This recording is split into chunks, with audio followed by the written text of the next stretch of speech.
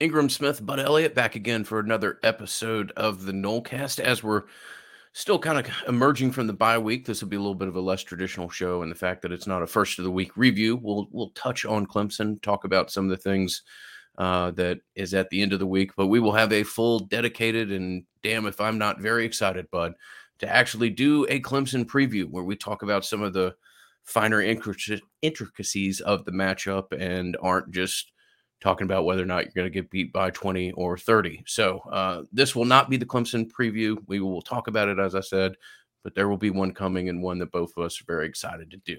As always, we'll thank our title sponsor, Louisiana Hot Sauce. 3 simple ingredients, 1 fantastic product. Title sponsor of the Nolecast, and the good people at Tarpon Cellars. Fantastic wine coming from a fantastic wine company. With the holidays right around the corner, don't show up empty-handed.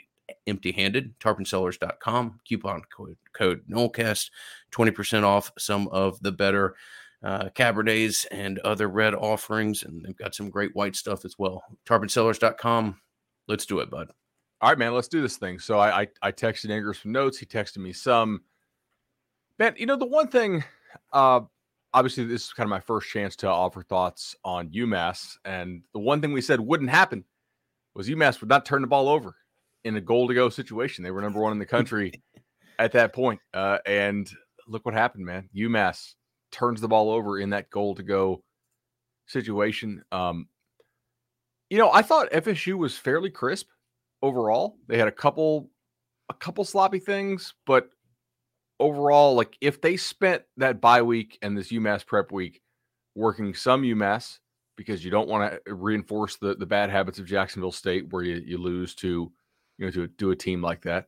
And maybe you got some work in, whether the kids knew it or not, right? Some of the concepts that you tell them that UMass runs, maybe UMass doesn't actually run, wink, wink. And that maybe you're working on some stuff for future weeks. You get some guys rested up. I thought they were, fairly crisp. UMass offensively was an interesting, like scrimmage type test for this defense. UMass defensively, man, they were as bad as all the power numbers said. I mean, that's you had anything you wanted, pretty much. And if you wanted to, you could have scored like 80 or 90. I mean, you got a couple touchdown drops. You only threw the ball, 10, 15 times in this game? Not much. Overall, I mean, look, they I don't say they needed that game, but they kind of needed a game where they just were able to go out there and get the dub on the board. The one thing I wanted to point out is, and I think opponent matters here, obviously. I mean, it has to, is secondary consistency. I am beginning to buy in somewhat on the consistency of the secondary. I don't know that they have their most athletic players out there, but that's something I've noticed. Like they're tightening up the rotation a little bit with who they're actually running out there. In recent weeks, they have seemed to have somewhat fewer busts. Obviously, UMass, not a whole lot of busts, but also, Syracuse, fewer busts. The one thing that holds me back on this, of course, is that they did have some busts against North Carolina where those guys dropped the ball, or luckily the defensive pressure of the front four was able to get to Howell and force an inaccurate throw. If this is truly remedied, this team is going to have a strong chance to win 5 games, and who knows, maybe 6 games, right? Like if they can, they're going to have to pull an upset, obviously. But if this is remedied and they are not allowing as many explosive plays on the back end, then they will have a shot to reach a bowl. If it's not, then we'll see it rear its ugly head here in the coming weeks, because you are playing some teams who can exploit you downfield, although maybe or maybe not this Clemson team. I have my doubts after seeing, what they've been doing recently. Certainly their offense is a hell of a lot better than UMass's offense is. But that was kind of my one major takeaway among the starters. The other thing I wanted to ask you about is, did you notice that UMass played the keep a whole lot? Like they wanted to make Jordan Travis hand the ball off? Yeah, I was a little surprised to see that. I'd love to know what the broader strategy was there, other than just not letting Jordan beat you. I mean, I could certainly understand that, but I would think that I don't know that anybody from UMass approached that game with the idea that they were necessarily going to win it, or at least in their hearts won it. But I personally would try to get as many hits on Jordan Travis as possible. I would try to make him carry the ball at least a decent amount of times, with the idea that then you maybe get into the Purdy Milton discussion. You obviously have to reshape what you're trying to do from a philosophical standpoint. That was surprising to me. Yeah, it was. Yeah, right. Like self-scouting, if you're UMass's defense, there's not much you do well, but you have to assume that FSU doesn't want Jordan to get that many hits on him, right? So why would you basically allow a game plan that basically said, yeah, go ahead and hand it off and just and not take the hit? I would say I'm not going to win this game anyway, most likely, but at least force the kid to do something that FSU's game plan probably doesn't want him to do. I just thought that was, I don't know, a little bit odd. But okay. What else did you well, obviously I heard the instant, but I guess the other two things that I want to bring up just from that game before we get into some other stuff. The Gibbons injury is really disappointing. It was. I took a very positive stretch on that hopefully you just got a little knock and you decided to sit him the rest of the game, because look, with lesser ambiguity each week, I've basically told you for the last 3 or 4 weeks that Gibbons has been a game time decision. The Louisville game, I was pretty sure Gibbons wasn't going to be able to go. It was why I was as pessimistic as I was when we recorded the preview. Gibbons has been touch and go. My hope was that you just decided to hold him out and let him have the rest of that game. Maybe sounds like there's more to it than just a decision that somebody doesn't need to re-enter a game. Yeah, and we'll see if he's able to play against Clemson. But I mean, what have been the major keys to this team's turnaround? You can believe that this team has had a complete mental turnaround, and I do think that the attitude in the building has improved. I think that Mike Gravel, to his credit and his staff's credit, have found a way to cultivate some player leaders here, and generally the attitude in the building for the people I talk to is better, and the team is more together. But I believe the number one thing is health of players on offense, right? Where you have very limited depth. It's Jordan Travis being healthy enough to practice a couple days in a row and run around. It's health of the offensive line. It's the health of the players that have allowed you to establish the identity that you have. Exactly. Yes. Yeah. If this offensive line gets hurt again, all this kumbaya crap, throw it out the window again, because they're going to go right back. If they get a bunch of offensive line injuries again, they will lose every game from here on out. It's that simple. We know what the backups can do. They can't play. I don't know that you would be as successful with some of the counter looks and stuff that you do in the run game, but Bavion or DLT are not the guys that you want to start having working your offense around as moving pieces on the offensive line. By that, I mean pulling some of the things that you do. Bavion's played better.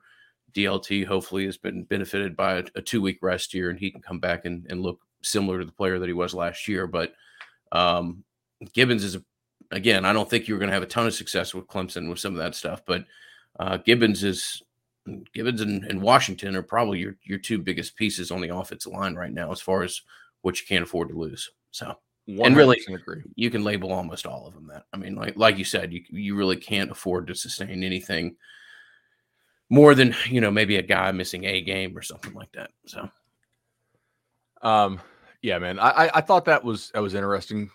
About a 40-minute show this morning, as we both have to go to work. And if you're watching YouTube, I think we just lost Ingram's camera feed briefly, but we will get him back in. If not, we will substitute an avatar. I do want to take this moment to thank our friends at the legendary home loans team, 844 FSU loans, 844 FSU loan.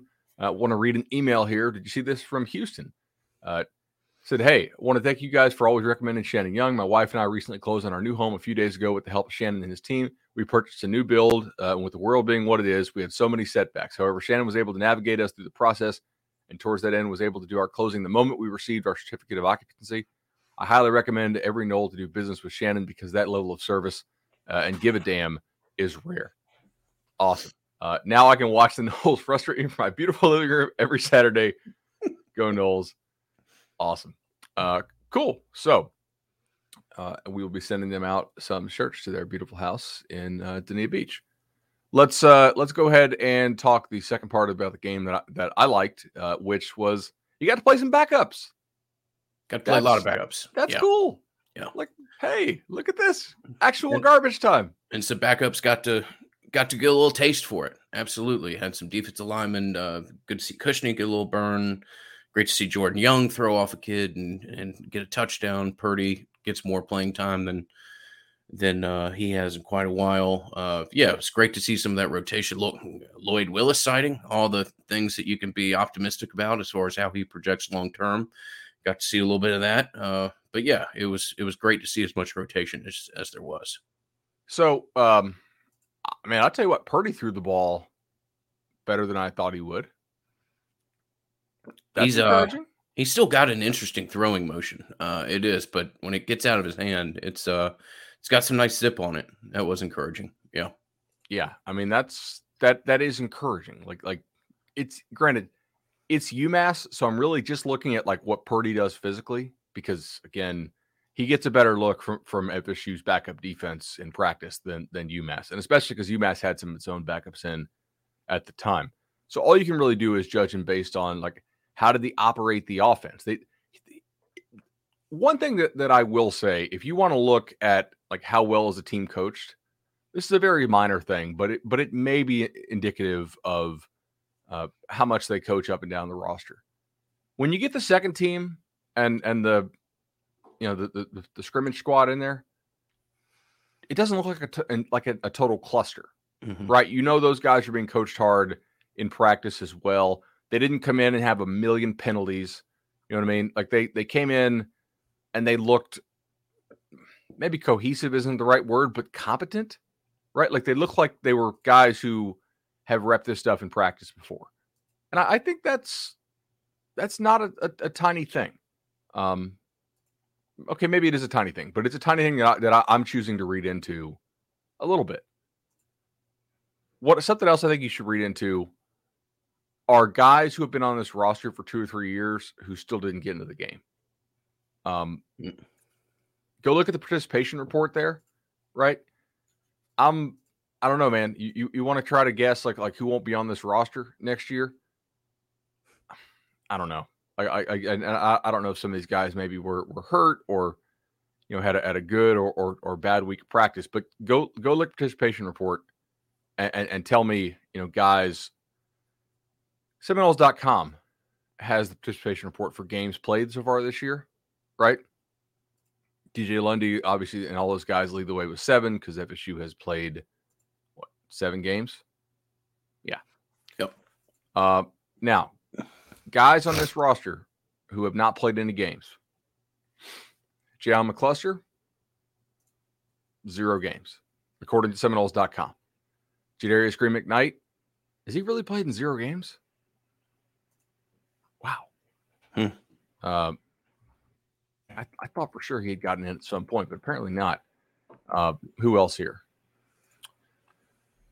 Kobe Gross, obviously Byron Turner, Patrick Payton. A couple of those guys are true freshmen. George Wilson, obviously. Did Rod Orr get in? I thought I remembered seeing Orr in with the Willis group. I could have been wrong Maybe on that. Maybe did. I'm trying to remember now. I thought I did. Yeah, but they may need to update this participation report a little bit more fully. But I don't think that I saw Green McKnight and McCluster in there on defense. But you did see some younger kids in those spots. Just saying, it's worth noting. Okay, some other stuff I wanted to go over here. And I don't know, how much did you get to watch some of these games this weekend? I got to watch a good bit of them on Monday morning when I do upon further review on Cover 3. And so I didn't get to talk about these games, but I did go back and watch them. I was watching a lot of baseball at the same time, but I certainly saw the Miami-NC State game. I mean, I had an awful lot of that on. I was very happy to see the Braves beat the Dodgers there. Had a little rogue number that I picked off on the Braves to win the NLCS about a month ago. You did. So. We had even talked about this. I completely forgot about that. Congratulations, sir. Yeah, Bud's been a Braves fan for about a month now, and good for you. Good for you. That was it. Paid for the baby moon. All right. So, as somebody who got a very good number on NC State and was allowed to get down a good bit, I was pretty annoyed by that game. Devin Carter, NC State receiver. Mm-hmm. 2, let's call them, if not touchdowns, like long pass plays, right in your hands, nobody around you, dropped. Devin Carter targeted 6 times, 1 catch, 13 yards. Win probability added, negative 18%. It is hard. It is hard for a receiver to have negative 18% win probability added, but he pulled it off. Without a turnover. I've never right? heard a stat like that. That is wow. Okay. Wow. That's a fairly big deal. So if you want to say, should Miami have won that game? In some aspects, yeah. In some aspects, I don't know. Nobody was really around that kid when he dropped those 2 balls. I felt really bad for him because he obviously nobody's around him. I do have some takeaways from this game though. NC State is already without Cyrus Fagan, who was playing okay for them. They are out without Peyton Wilson, who I think we would maybe argue about the best linebacker in ACC, but would not argue one of the best linebackers in ACC. And now they are without Moore, their other starting linebacker, for the rest of the year. So now both of their linebackers, veteran experience, good players, are done for the year, as is one of NC State's starting guards. So other teams do suffer injuries too. I think FSU's injuries kind of came more in a cluster to start the year and at a spot they couldn't afford. But in watching this thing, man, I there's something going on with NC State's offense. And obviously, part of it is well, like I said, you can't have one of your top receivers drop the ball that many times. Miami, they did allow the other 2 receivers to have a pretty high success rate. Thayer Thomas and Emeka Meze both had decent games, but they didn't have like the volume of targets really to impact the game, I guess, that much. NC State did not run the ball all that well.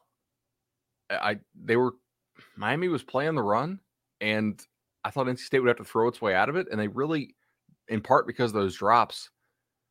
Devin Leary had 300 yards, but it was on 42 throws, so it wasn't quite enough to get it done.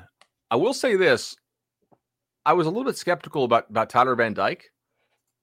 He's played a couple nice games in a row. He played fairly well against UNC. I know he had the interception there at the end that was tipped up into the air. But in this game against NC State, 25 of 33 for 325, 4 touchdowns, a success rate of 50%. Good. That's good for him. It had been a while since I've watched a game where I clearly saw a defense that wanted to knock a kid out of a game. The first quarter was fun to watch. I mean, it was fun to watch an NC State team try to hit that kid and whisper in his ear every opportunity they had. But he stayed in, delivered a really good performance, and hats off to him. It's better play, quarterback play for Miami than I thought you'd get. Yeah, I am surprised at how well this Miami team is keeping it together and still fighting, right? Like, I know media outlets out there had the whole okay, who's the next coach up thing for Miami ready to go if they were going to make a move. But they have a youth movement going on. They've got a lot of their young players playing pretty well, and Knighton, the kid who we're all familiar with quite a bit because FSU recruited him. Jalen Knighton had another pretty nice game. Now, from a success rate standpoint, it wasn't great on the ground, but they are throwing the ball to him quite a bit, actually. He had 83 yards. I don't think throwing the ball to the backs makes a lot of sense. Actually, a lot of times I think it's almost overused, unless you got a kid who's really, really dynamic in space. And Knighton is one of the most dynamic players in the ACC. Yeah, obviously inflated by the one big play against Carolina, but he had 75 yards against them as well. I mean, the kid, he's everything that you thought he might be as a recruit. He's a nice player, and good for Miami to kind of back into that one. It's a nice little piece for them to build around.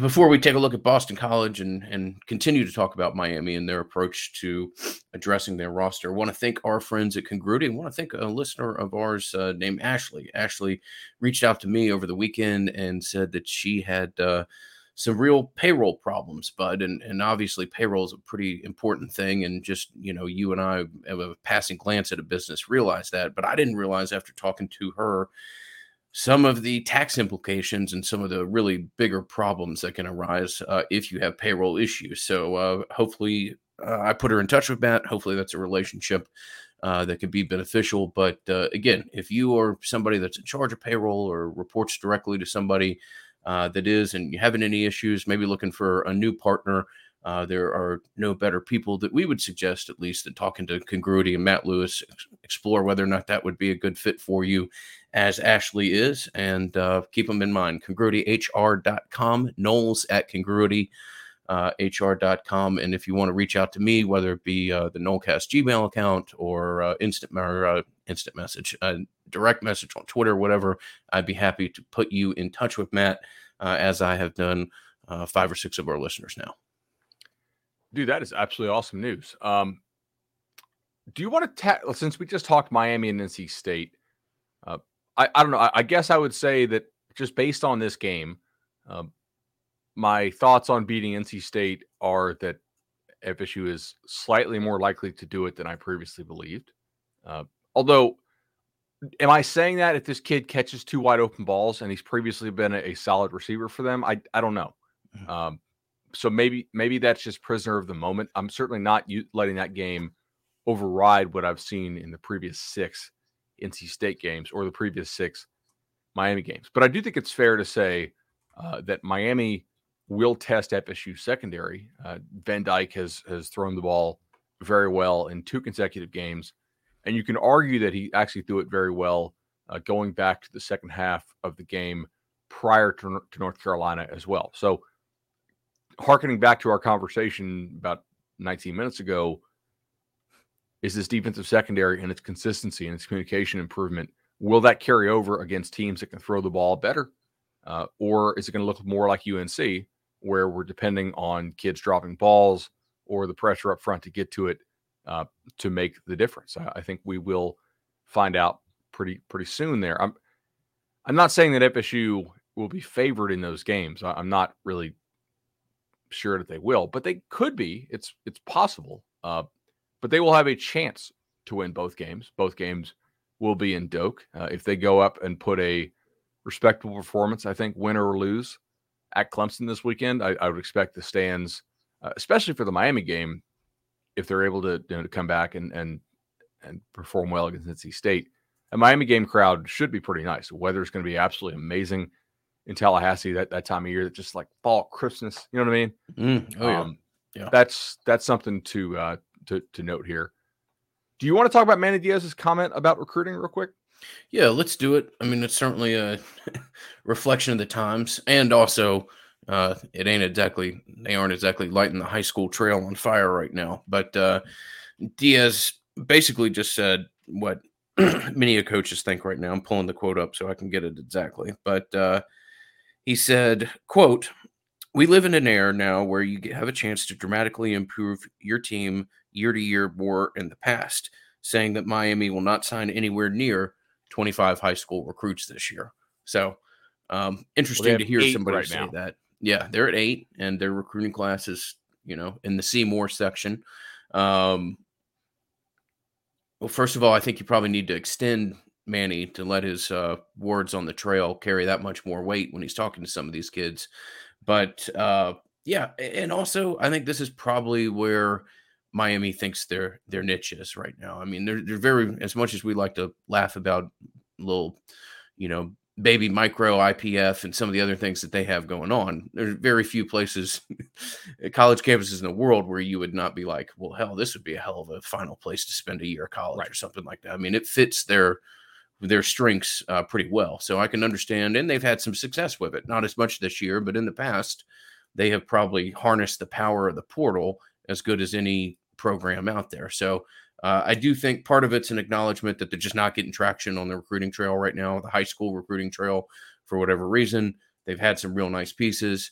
And even at this point, if you're Manny and you were to sign a decent high school class, I mean, I think you need the promise of the dramatic improvement to get whoever you can behind you there, and certainly transfers offer you the ability to dramatically improve instantly, even perhaps uh, at a much greater manner than almost any high school kid would. I would agree with that. I mean, look, Miami fans will tell you, and they're correct here, factually correct, that they have a better blue chip ratio in their class right now than Florida State does. Right? They have five blue chips and three non. FSU has what, 6 and 7. Florida fans will tell you the same thing. I do think there is an element though, and Diaz spoke about this on the radio, I think Monday or Sunday, when he said, like, fans like tweeting at recruits about how the program stinks or whatever he said doesn't really help. I don't know if you saw that quote or not. It was said when we turn against ourselves, we basically end up poisoning pill, which is a very true statement. Of course. Also interesting to head coach blame the fans for lack of success in recruiting, but he is accurate in what he's saying. I mean, look, that is an extremely front runner fan base. I think to some extent, a lot of the programs in the state of Florida are, because we didn't have football for 100 years and it just hasn't been ingrained family-wise for quite as long. But especially in that city, because as they're fond to point out, there is so much to do. A lot of options. A lot of options. And so that leads to a naturally sort of front-running fan base there. This is to FSU's benefit, I think, if they can take advantage of it. Florida had another decommitment, I believe. What was it? Yesterday? Or last night. Julian Humphrey, Texas corner, backed off his commitment to the Gators. So FSU right now, like, they are not recruiting to the level that's going to win them a national title, but they are recruiting better than they have in a couple of years. Their relationships seem to be lasting. They have what do they have? About 7 weeks until the early signing period gets here. That's still a decent amount of time. Got to hold on. But if they can get another nice win or two down the stretch, maybe 3, three would be wild. Then they may have something here. This is to their benefit, certainly. Now let's talk a little Boston College. This is a team that man, Ingram. I feel really bad for Jeff Hafley, because I think he is a rising star in the business. I really think this guy is going to be like a head coach of like a Penn State or Ohio State, or maybe an NFL head coach someday. Everything I see from this team, I generally like. Mm-hmm. They've shown a lot of improvement defensively. When he got there, Dazio just let the defensive roster completely rot. And they had a great kind of bounce back win against Missouri in late September when quarterback Phil Dracovic went back. They were able to play the backup Dennis Grosel. And at the time, I was like, okay, that's pretty impressive, man. They found a way to get that win. With every passing week, we realize how bad Missouri's defense really is. And post-game win expectancies here in recent weeks for Boston College. At Clemson, 20%. Okay. And then they get a bye week, so you figure maybe they can work some stuff out. NC State at home, 1%. Now, we went over that game. They had some weird turnover stuff in that game. Maybe they're a little bit closer to NC State than we thought, or than the score shows. At Louisville, 0%. And you might think, wait a second, the score was 28-14. Why is it 0%? Louisville beat their butts on a down-to-down basis, and Louisville screwed around and turned it over 4 times and still had a comfortable multi-score win in which they had a 2-touchdown lead for most of the second half and a 3-touchdown lead, I believe, at some point. Grosel, 16 of 31 for 141, 1 touchdown, 2 picks, 3 sacks, success rate 29%. Now, look, that's not like a success rate of 10% or whatever, but if you are under 30% success rate throwing the football, that's not going to get it done, man. He now has a negative touchdown to interception ratio. This is one of those games that I'm going to point to where I'm going to say, hey, it is very important that you do not have communication bust and errors in the secondary. Yeah, can't give it to him. Can't give Right. it to him. I do not think that this guy can go out there and earn it against you if you make him earn it. Now, if you give it to him, okay. And I'm sure Boston College, whose defense is rapidly improving from like outside the top 100 last year to kind of the mid 60s this year, I'm sure they'll have some kind of plan for Jordan and them. This is going to be one of those games where you're going to say, hey, defense, probably some cold weather up there. FSU goes there on November 20th. Got to be sharp at the communication. Can't have busts. Make this kid earn it. Offense is probably not going to drop a 40 burger on him. You need to go up there and win that game. I don't know what, 28-20, something in that range, 28-17. But the offense has really fallen off for Boston College quite a bit in recent weeks. Now they have carried the ball fairly well, but I mean, so they went 24 for 139 against Louisville. That's not a bad day. And maybe they go more run heavy. FSU is a pretty good run defense. I mean, you like guys like Lundy playing downhill against the run. I like Lundy taking on blocks like that. I think you have a fairly good defensive front against the run. 139 yards is not going to get it done when you have a passing game like that that's really that ineffective. So as far as updates on future opponents for the Noles, and we're omitting the Clemson one here because we're going to do a pretty good preview, I think, on Thursday about Clemson. Man, I got to tell you, like that's not enough to get it done. I don't think that he's just not. I mean, not a negative, but just not good enough throwing the football right now. 6 to 7 touchdown interception ratio, adjusted net yards per attempt, 4.6. The receiver wise, like we know that Zay Flowers and Jaden Gill can play. Like we've seen those guys catch balls from Dracovic and previous quarterbacks. They're not bad targets.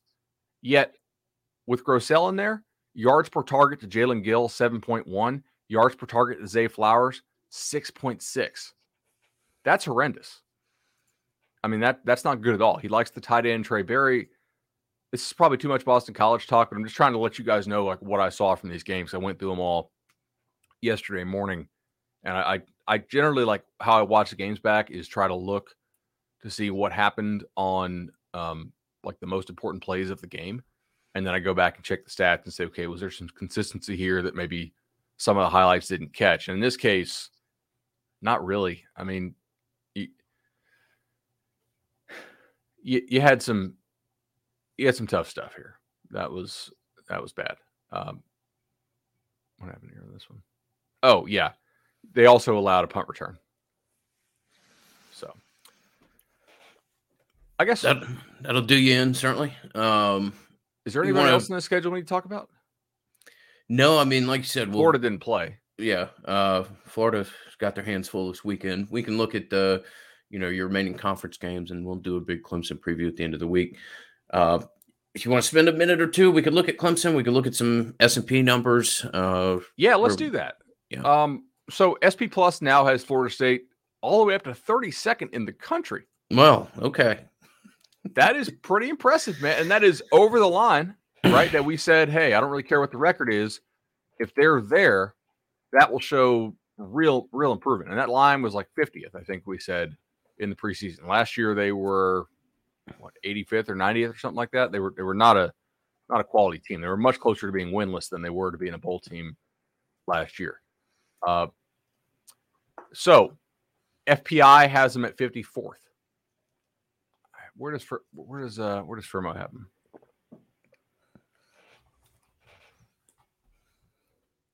Pull it up here real quick. He has them at.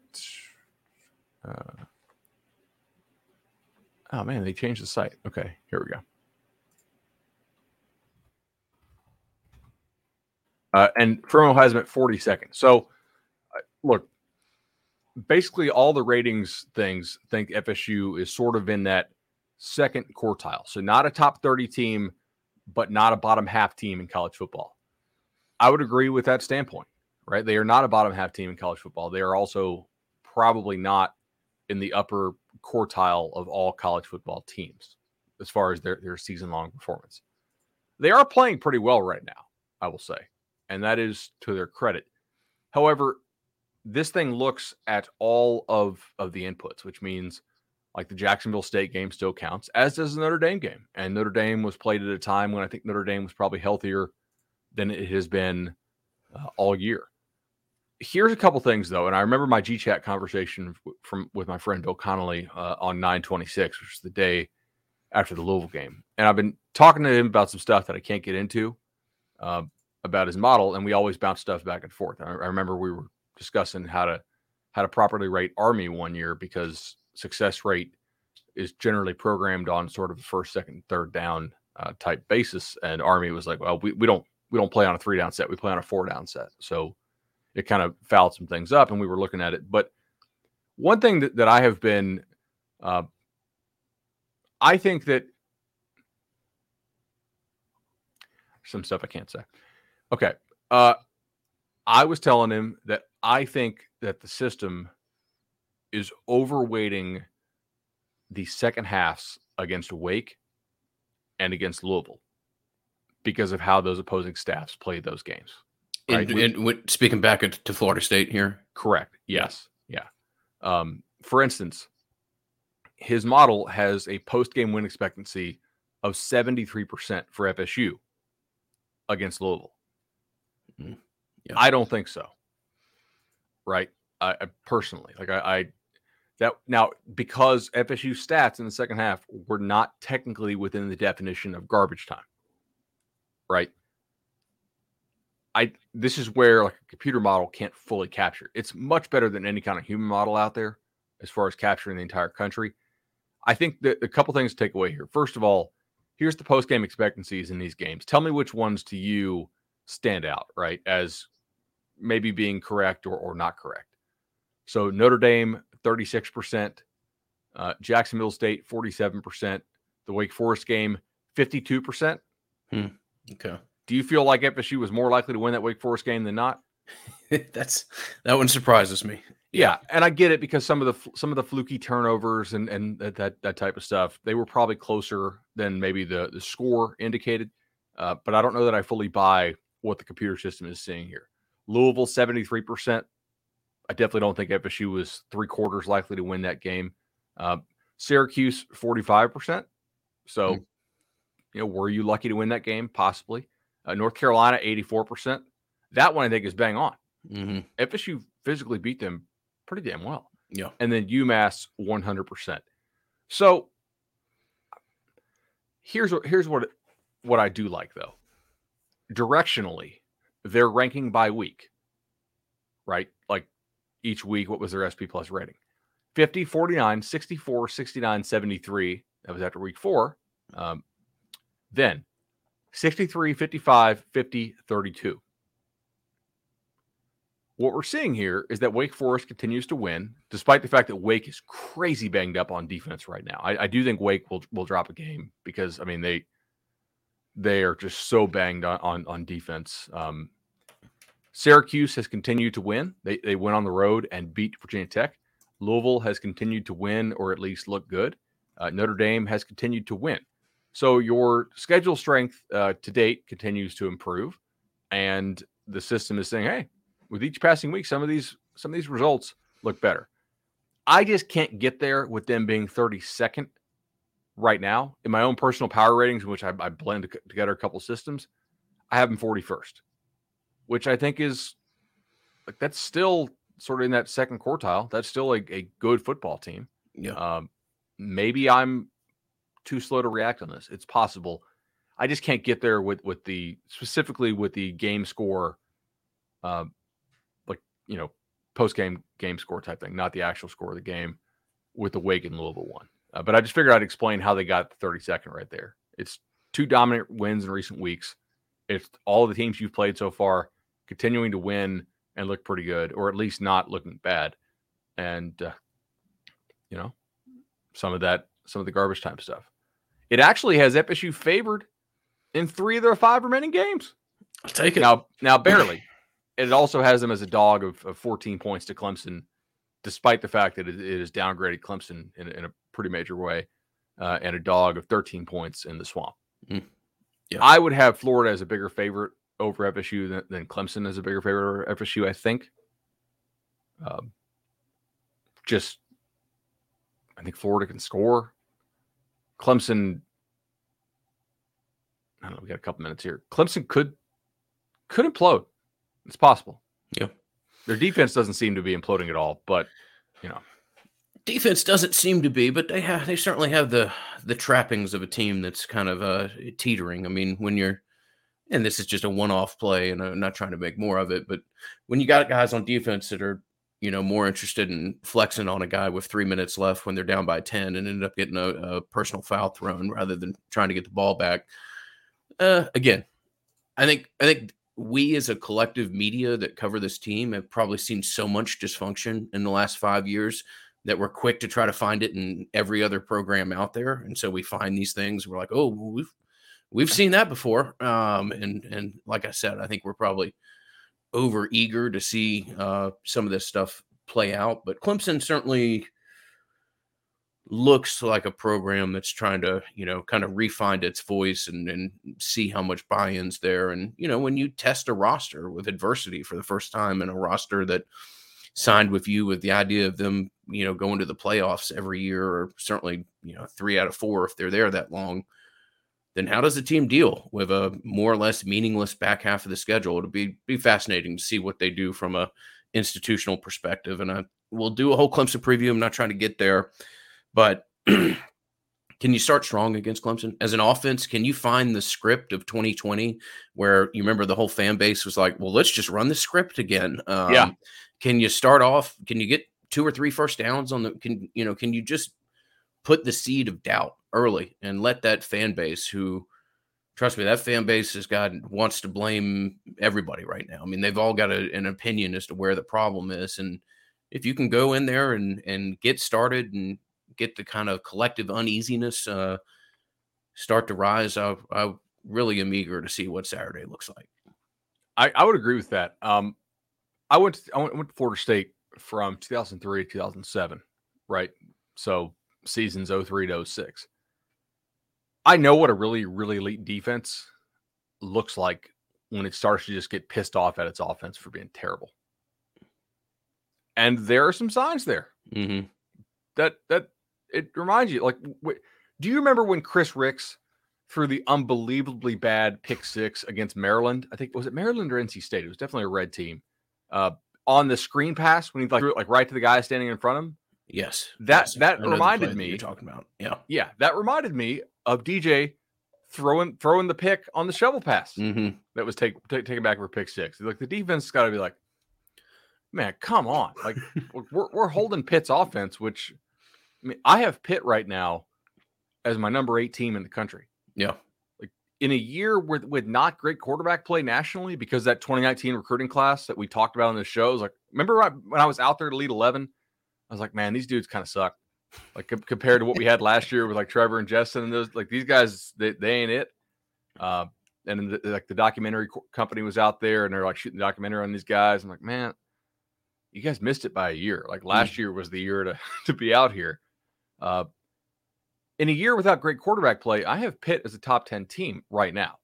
Like, I would have them favored over Oklahoma, mainly because Oklahoma's missing 4 of its 5 defensive starters in secondary. So pay attention to that, y'all. That's kind of important to actually know who is and who is not playing on the field. Their defense did a fine job against Pitt for the most part. Well, they allowed 21 offensive points to the Panthers, I think. Yeah. No, 20. Did a good job in the red zone. Fought. And, I mean, you hold that Pitt offense to 20 points. You lose 17-27. That pick 6 on the shovel pass was kind of the play that was the probably the biggest, like, win probability play swing in the entire game. And tough. It'll be a fun game to preview. Really excited about this one. Great just to be able to go into a Clemson game. Obviously, they're not the program that they've been the last 4 or 5 years, or at least they're not the team. We'll have to see if they're still the program. But hey, it's great. Back half of the season, I honestly think, Bud, you could go 1-4. I think you could go 4-1. I mean, there is. I don't think you're going to run the table. I don't think you're going to get skunked. But there is a wide berth as to what's possible here, and for a team who really thought, or at least a podcast that really thought we were going to be doing basically a post-mortem of damn near every game after the first 2 or 3 weeks. It's great to have a program that's excited and appears to be trending in the right direction as you enter the second half of the season here. All right, most likely win, most likely loss, real quick, and then we got to go. Most likely loss. I'll still, yeah, that's tough. I'm going to say Florida. I mean, we'll see how they are, but yeah. I might have said NC State last week. Again, like you said, maybe we're just being prisoners of the moment, but I would put Florida there. Most likely win. Boston College. That's what I'm going to go with too, just because until the quarterback shows something, yeah, like that's 2 weeks in a row against decent ACC competition that they were not competitive, mainly due to the quarterback position. Yeah. All right, cool, man. Good little early morning Nolecast. We'll get this out to you guys. And like we said, we will be back most likely on Thursday with a full Clemson preview. Appreciate all the support that we received. Ever so fortunate to have the sponsors and just the general listening base that we do. So thank you very much. If you get a chance to give us 5 stars on iTunes, like, subscribe, all the solicitation that everybody else gives you, we will as well. It's very impactful to the show and very much appreciated if you guys can find the time to do anything like that. So for myself, Bud, For the Table Restaurant Group, all the people that make the Nolecast possible, we'll see you in a couple days. And here is to an exciting second half of the season. Let's do it, man. See you, bye.